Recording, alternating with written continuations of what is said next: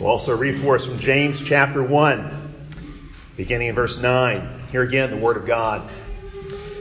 Let the lowly brother glory in his exaltation, but the rich in his humiliation, because as a flower of the field he will pass away. For no sooner has the sun risen with a burning heat than it withers the grass, its flower falls, and its beautiful appearance perishes. So the rich man also will fade away in his pursuits. Blessed is the man who endures temptation, for when he has been approved, he will receive the crown of life, which the Lord has promised to those who love him. This is the word of the Lord. Thanks be to God. Let us pray.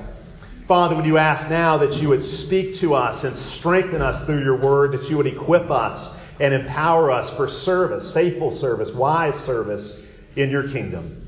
This we pray through the name of the Lord Jesus Christ. Amen. Amen.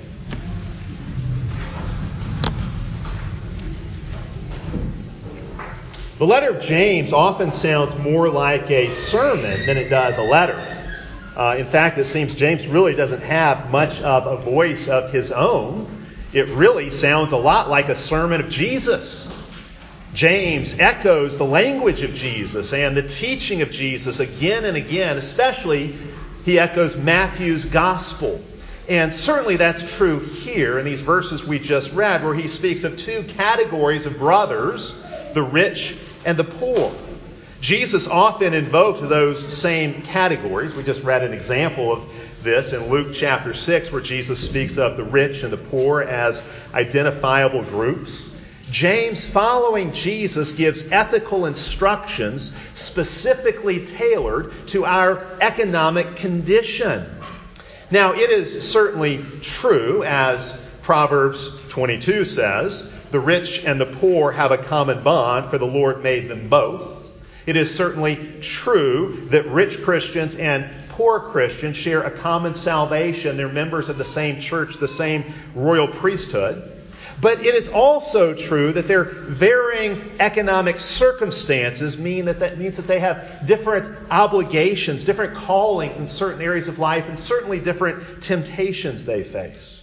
Remember, James is writing to what he calls the diaspora, these Jewish Christians who have fanned out from Jerusalem after Stephen's martyrdom.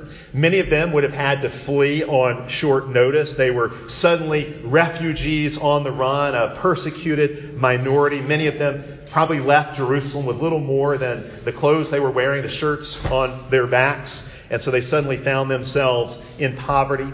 Others might have had some form of portable wealth they could take with them, money or gems or gold or something. And so they were relatively rich and in relatively good shape financially.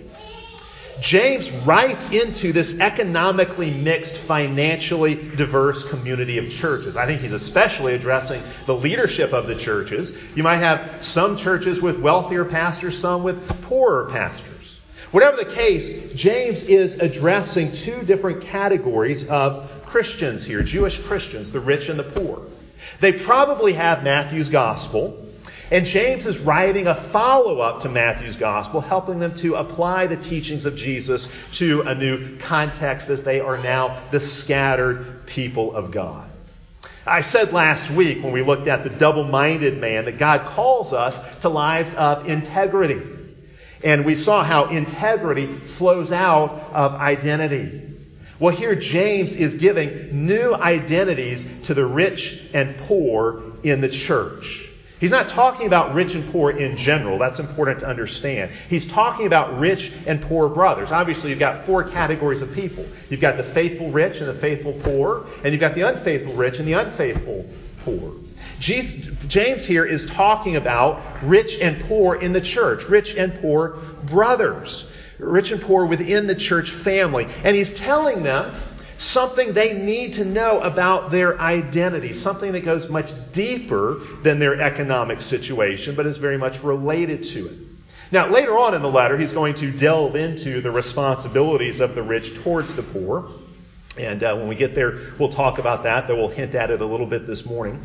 But it's important to note that's not the main purpose of these verses, 9 through 11 or 9 through 12 in James chapter 1. These verses are primarily about identity. They're about identity more than obligation, because identity establishes obligation, and obligation flows out of identity. So he wants to say to the rich, this is who you are, and to the poor, this is who you are. If you look at the letter as a whole, James is a virtual crash course in the economics of the early church. It's an apostolic economics. And of course, it's still very relevant to us. We can't just relegate it to the dustbin of history. It's an economics for us today because it is a gospel-based economics. The very fact that rich and poor are identifiable and distinguishable tells you something important. The church is not an egalitarian society. The church was never designed to be an egalitarian society in which everyone is economically equal or supposed to be economically equal to everyone else. Sometimes you hear people hold that out as a goal, that that's what a just society would look like. But God simply hasn't made the world that way, and He hasn't made His church that way either. It is often true that the poor are poor because of some kind of injustice or oppression.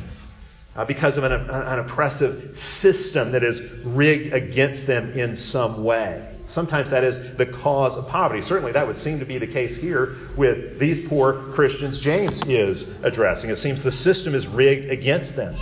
And in those cases, we should work to see those injustices addressed and rectified. And certainly as we do so, we will see some of that gap between the rich and the poor close.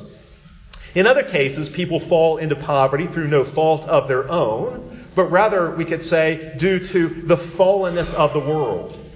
And so a kid's parents are killed in a car crash and he's left an orphan and left destitute. Or someone gets an illness that keeps them from being able to work, and so they slide into financial difficulty.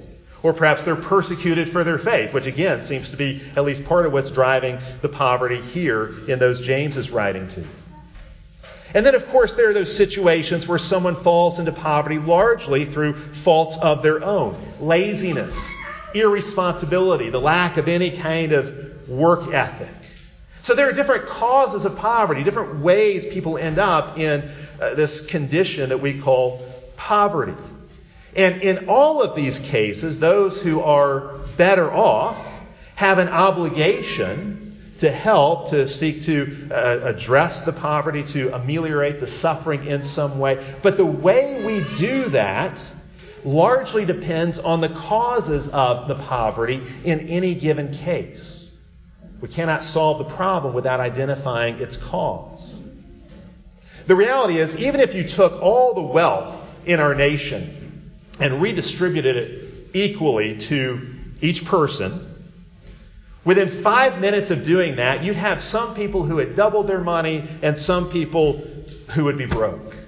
Because that's just how it is. No economic system this side of glory can ever totally eradicate poverty. Jesus said, the poor you will always have with you. The fact is, wealth is not going to ever be equally distributed, evenly distributed across everybody. And this is not true of anything else either. Physical attractiveness is not evenly distributed across the human race.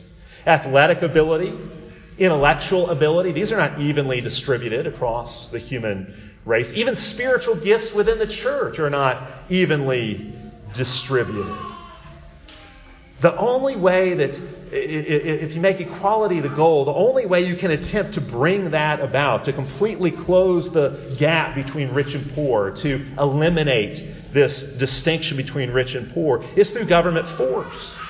And we're going to see as we work our way through James, that's not the biblical vision of a just society. The rich do have obligations towards the poor, and we'll unpack those more and more as we go through this letter.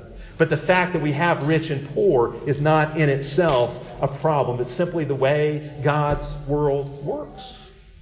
So what does James say to the rich Christian and the poor Christian? It says, let the poor brother boast in his exaltation and the rich brother in his humiliation.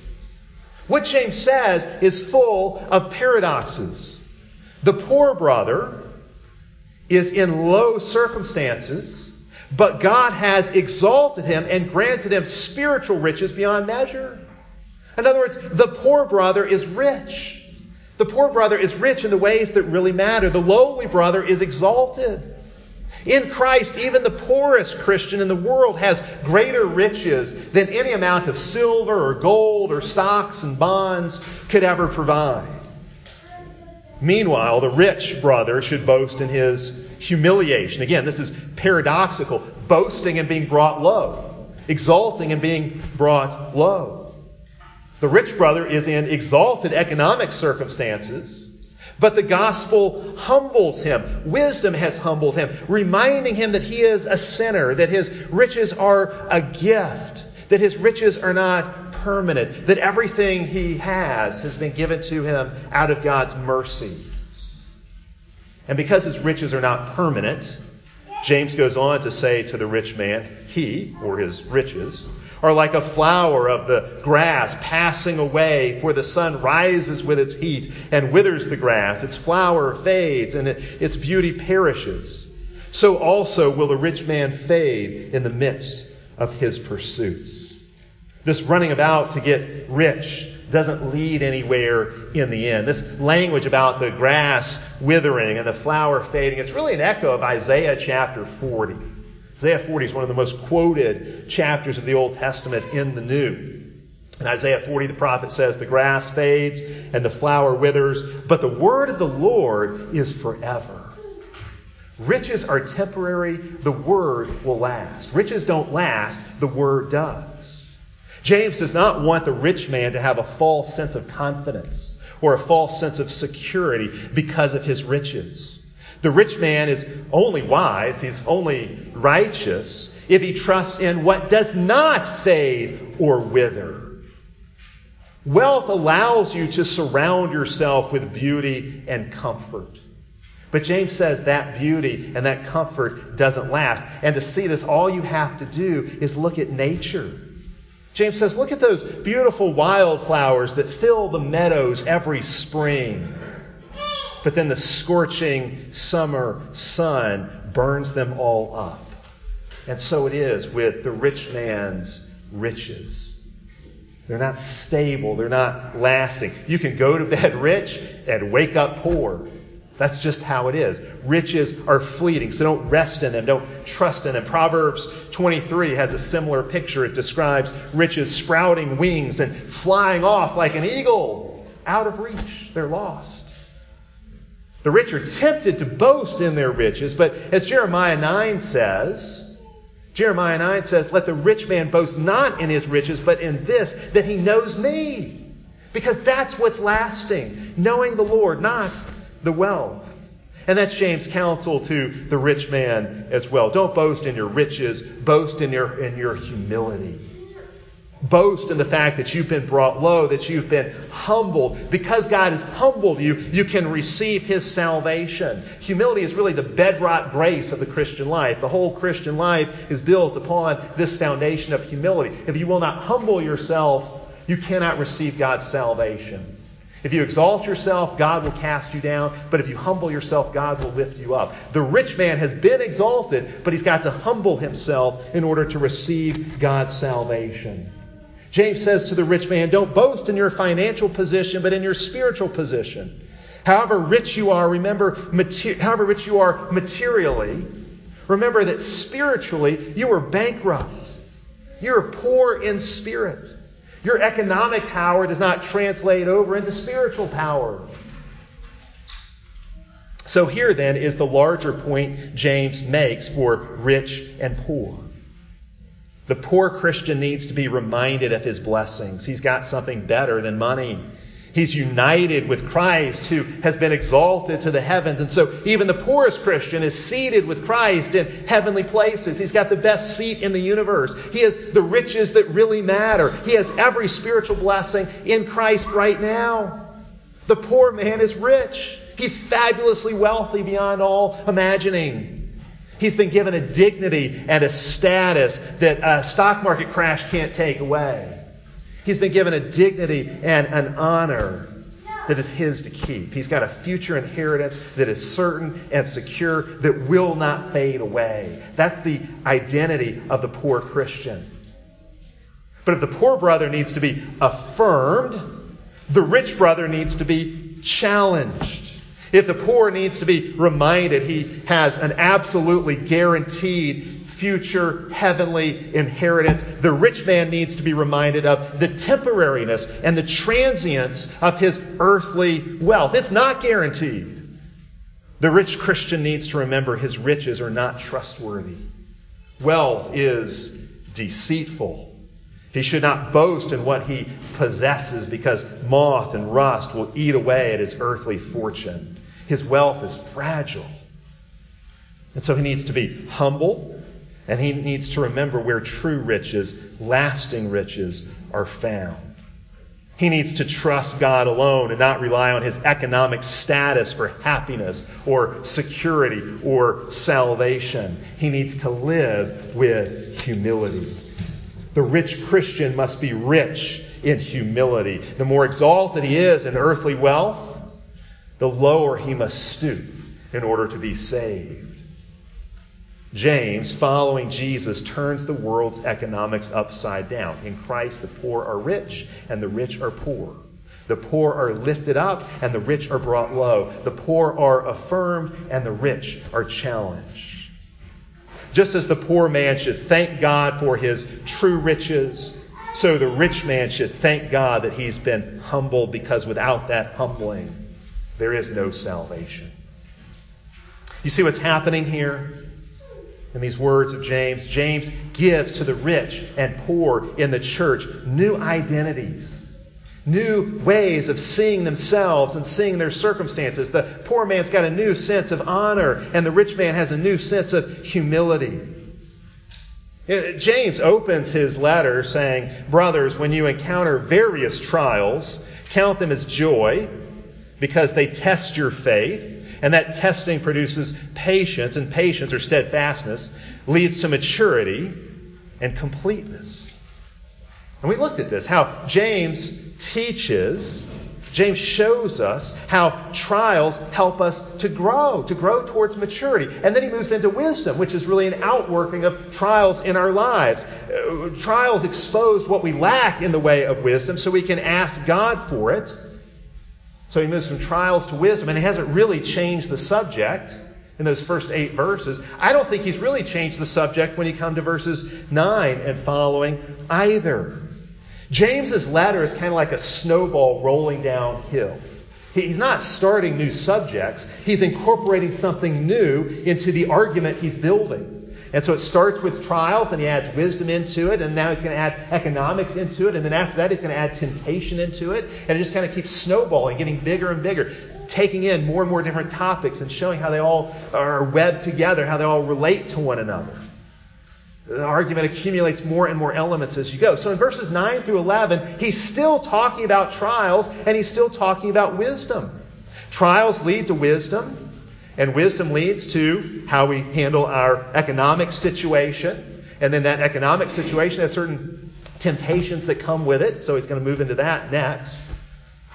But the point is this, how these things are linked together. Whether you are rich or poor, your economic situation is a trial that requires wisdom. That's what James wants you to see. Wherever you are on the economic spectrum, your economic condition is a trial that requires wisdom. Now, in the case of poverty, I think that's easy to see. That's pretty obvious, right? Everyone knows that having very little money is a hardship. No one doubts poverty is a test that requires faith and wisdom to pass. Okay, if you've been poor or in a difficult financial situation, you know that. It's hard to be poor. It's hard to know how you're going to make ends meet. Poverty puts us in tempting situations. We're tempted to compromise to make ends meet. And so poor Christians have to learn patience and resilience. There's a certain kind of wisdom they need to endure this trial faithfully. But that's not really all that surprising. We know that about poverty. What is surprising is that James would also consider riches to be a kind of trial. But it's true. Riches are a trial, a test requiring great wisdom to pass. Great riches pose great temptations to those who possess them. I like to say God loves you and has a difficult plan for your life. God loves you and has a difficult plan for your life. It does not matter how much money is in your bank account. There are going to be difficulties. And there are certain difficulties that attend economic prosperity. Prosperity in some ways is a bigger test than poverty. After all, Jesus never said it's harder for a poor man to enter the kingdom of heaven than for a camel to pass through the eye of a needle. But he did say that about a rich man. The rich are warned more than any other category of persons in Scripture. The rich receive more warnings than any other category of persons in Scripture. Riches are a test in disguise, a cleverly disguised trial. It's easy to overlook the adversity built into prosperity, because given the chance, all of us, I would guess, would choose wealth over poverty if we had to make that choice. But wealth is dangerous. Scripture shows this again and again. When we're rich, it becomes tempting to take what we have for granted. We are tempted to become complacent and comfortable. And in the midst of our prosperity, we're tempted to forget God. Moses feared this would happen with Israel. And so in Deuteronomy chapter 8, he tells the Israelites, when you get into the land and become prosperous, beware of saying to yourselves, my power has gotten me this wealth. But if you look at it, the way Moses frames that in Deuteronomy 8, it's really in terms of a test. He frames it as a test, a prosperity test for Israel. Just as God tested the Israelites in the wilderness with poverty, so he's going to test them in the land with prosperity. It's a test. Cotton Mather feared this same kind of thing that Moses did for Israel. Cotton Mather feared the same for New England colonists in the 17th century. As he saw them growing in wealth, he also saw them falling away from the faith. And so he said, religion begat prosperity, and the daughter devoured the mother. That's always the danger. It's always the danger. Now, if I were to say, which of these two categories, rich and poor, there are rich Christians and poor Christians, which category do you belong to? Measuring wealth and poverty is always somewhat relative. It's always somewhat of a relative thing. But we can definitely say most of those James wrote to were poor. Most of those I preach to are rich. In fact, you could make a case that all of us in this room fall into the category of the rich. By global standards, certainly we are. In America, even those who live at the poverty level, what we call the poverty level, live with much greater abundance than most people throughout the world. Our poor in America tend to have indoor plumbing and cell phones and TVs and food to eat.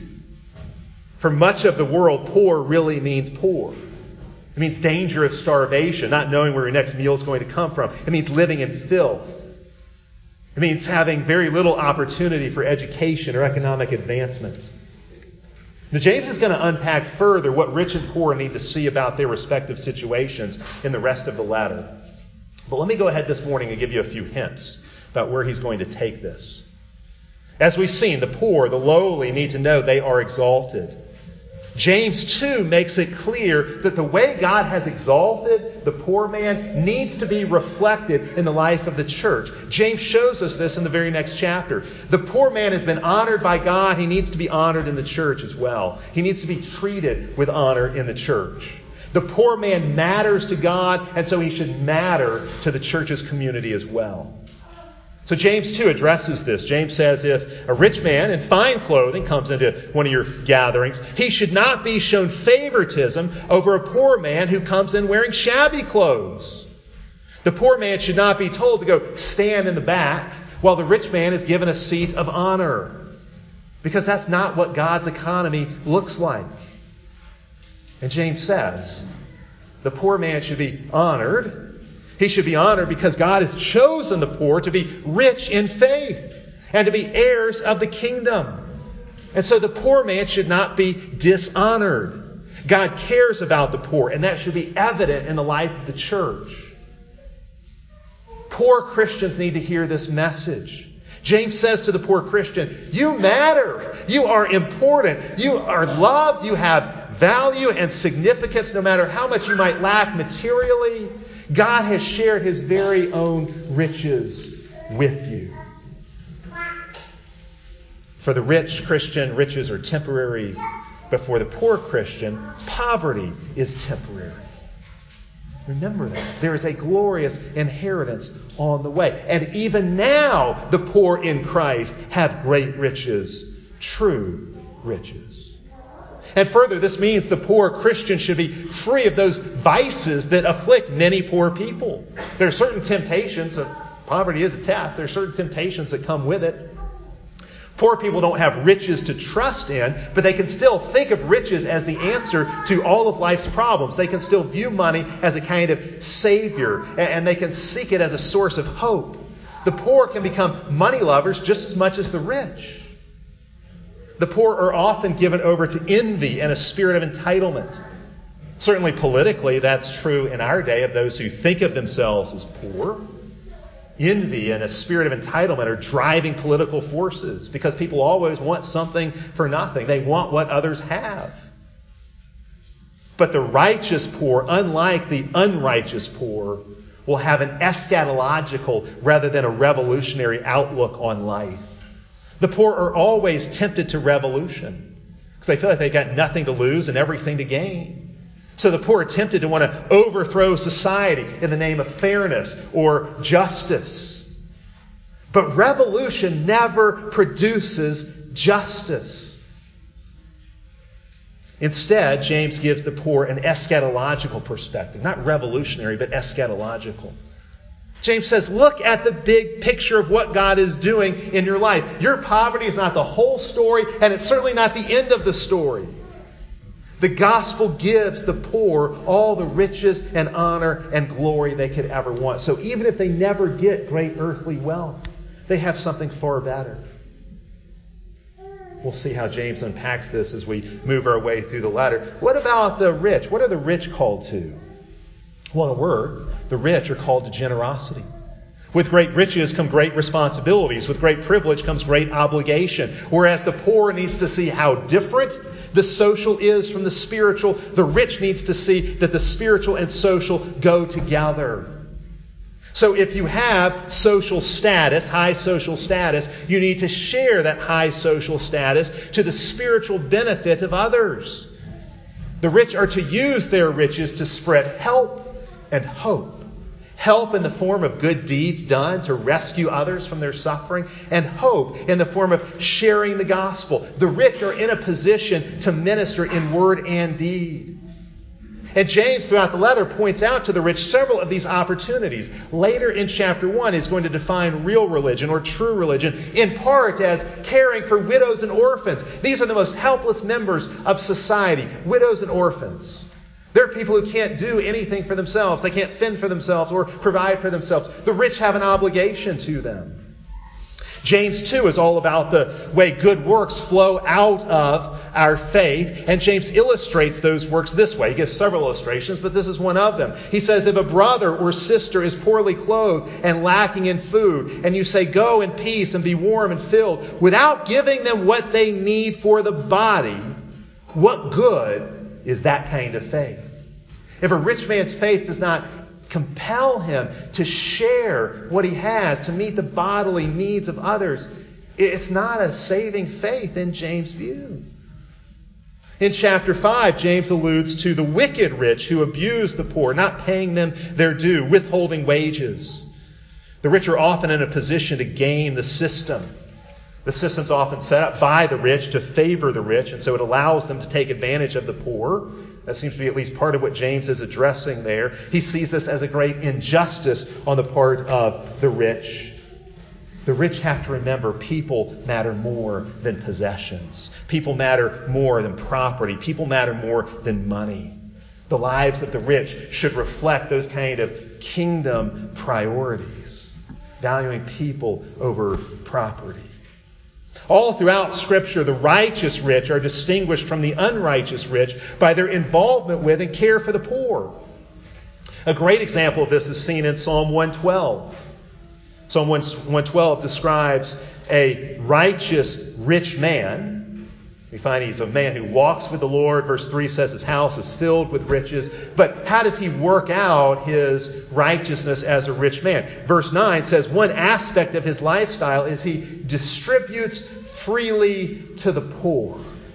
And you see this again and again in Scripture. Proverbs says, blessed is he who is generous to the poor. Proverbs says, he who is generous to the needy honors his maker. Proverbs says, he who lends to the poor lends to the Lord. This is the obligation, the calling of the rich man. Now, of course, the righteous rich will also seek to be wise in how he helps the poor. Some forms of helping actually hurt because they subsidize immorality or they subsidize self-destructive life patterns on the part of the poor, or they steal away someone's dignity in the way the help is offered. We're going to look at those kinds of things as we work our way through the letter. We'll unpack those things as we get deeper into James. Help that really helps is actually very difficult to offer. And that's largely because what the poor lack is not really so much financial capital as it is social capital. It's not just money that they lack. It's not just financial capital. It's social capital. It's the skills and the knowledge and the network of relationships that would enable them to rise above their poverty rather than fall right back into it. Throwing money at the poor is not a long-term solution. I think we proved that in our own society. Throwing money at the poor does not actually improve their situation. It addresses symptoms, but not the root of the problem. It takes deep personal engagement with the poor to actually lift them out of poverty. And that's what James calls us to. Well, finally, you might wonder, why does God leave rich and poor side by side in His church? Why do rich and poor have to live together side by side in the church? Why this socioeconomic diversity among the people of God? God could have decreed equality. Why not do it?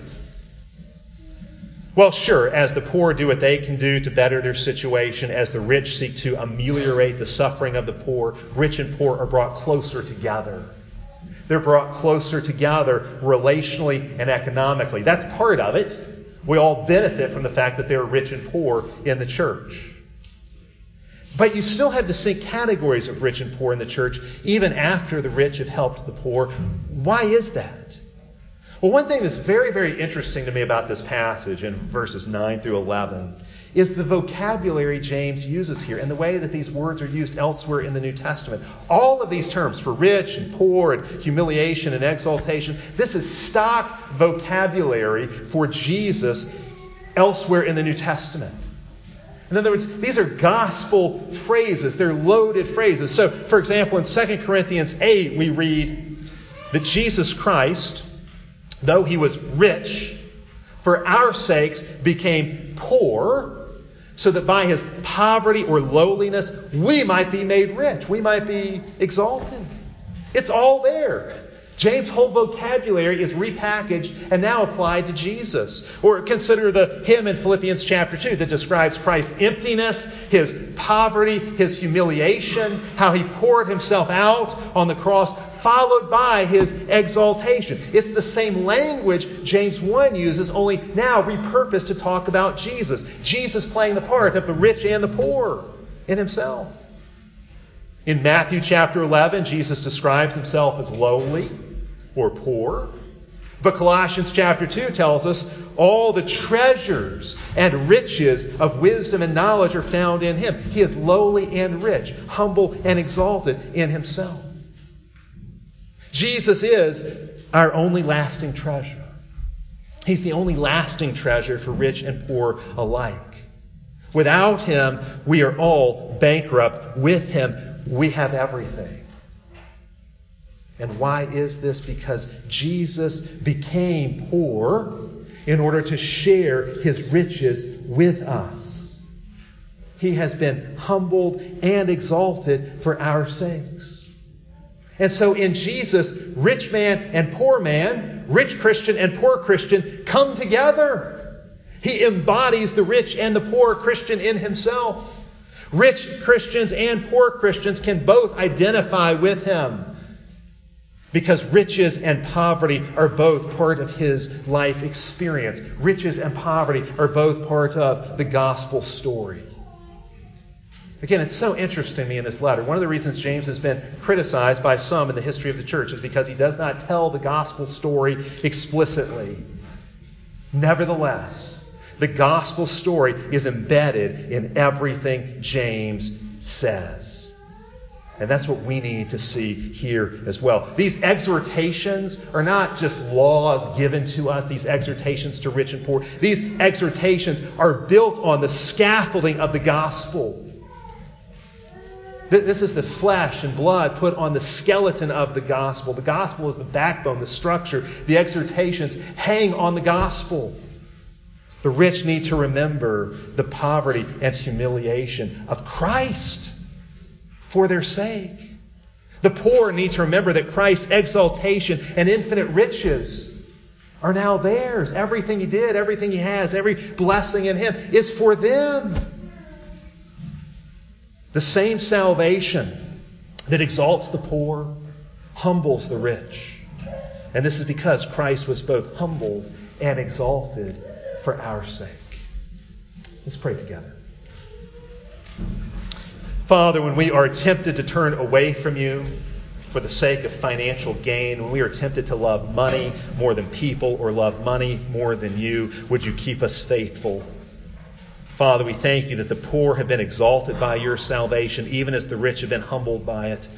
And so whether we are rich or poor, may we see Christ as our great and lasting treasure. May the rich see they are the slaves of Christ. May the poor see that they are kings in union with Christ. And may all of us together boast in Christ alone, who was rich but became poor for our sakes in order to enrich us in the way that really matters. This we pray, giving you thanks and praise in Christ's name. Amen.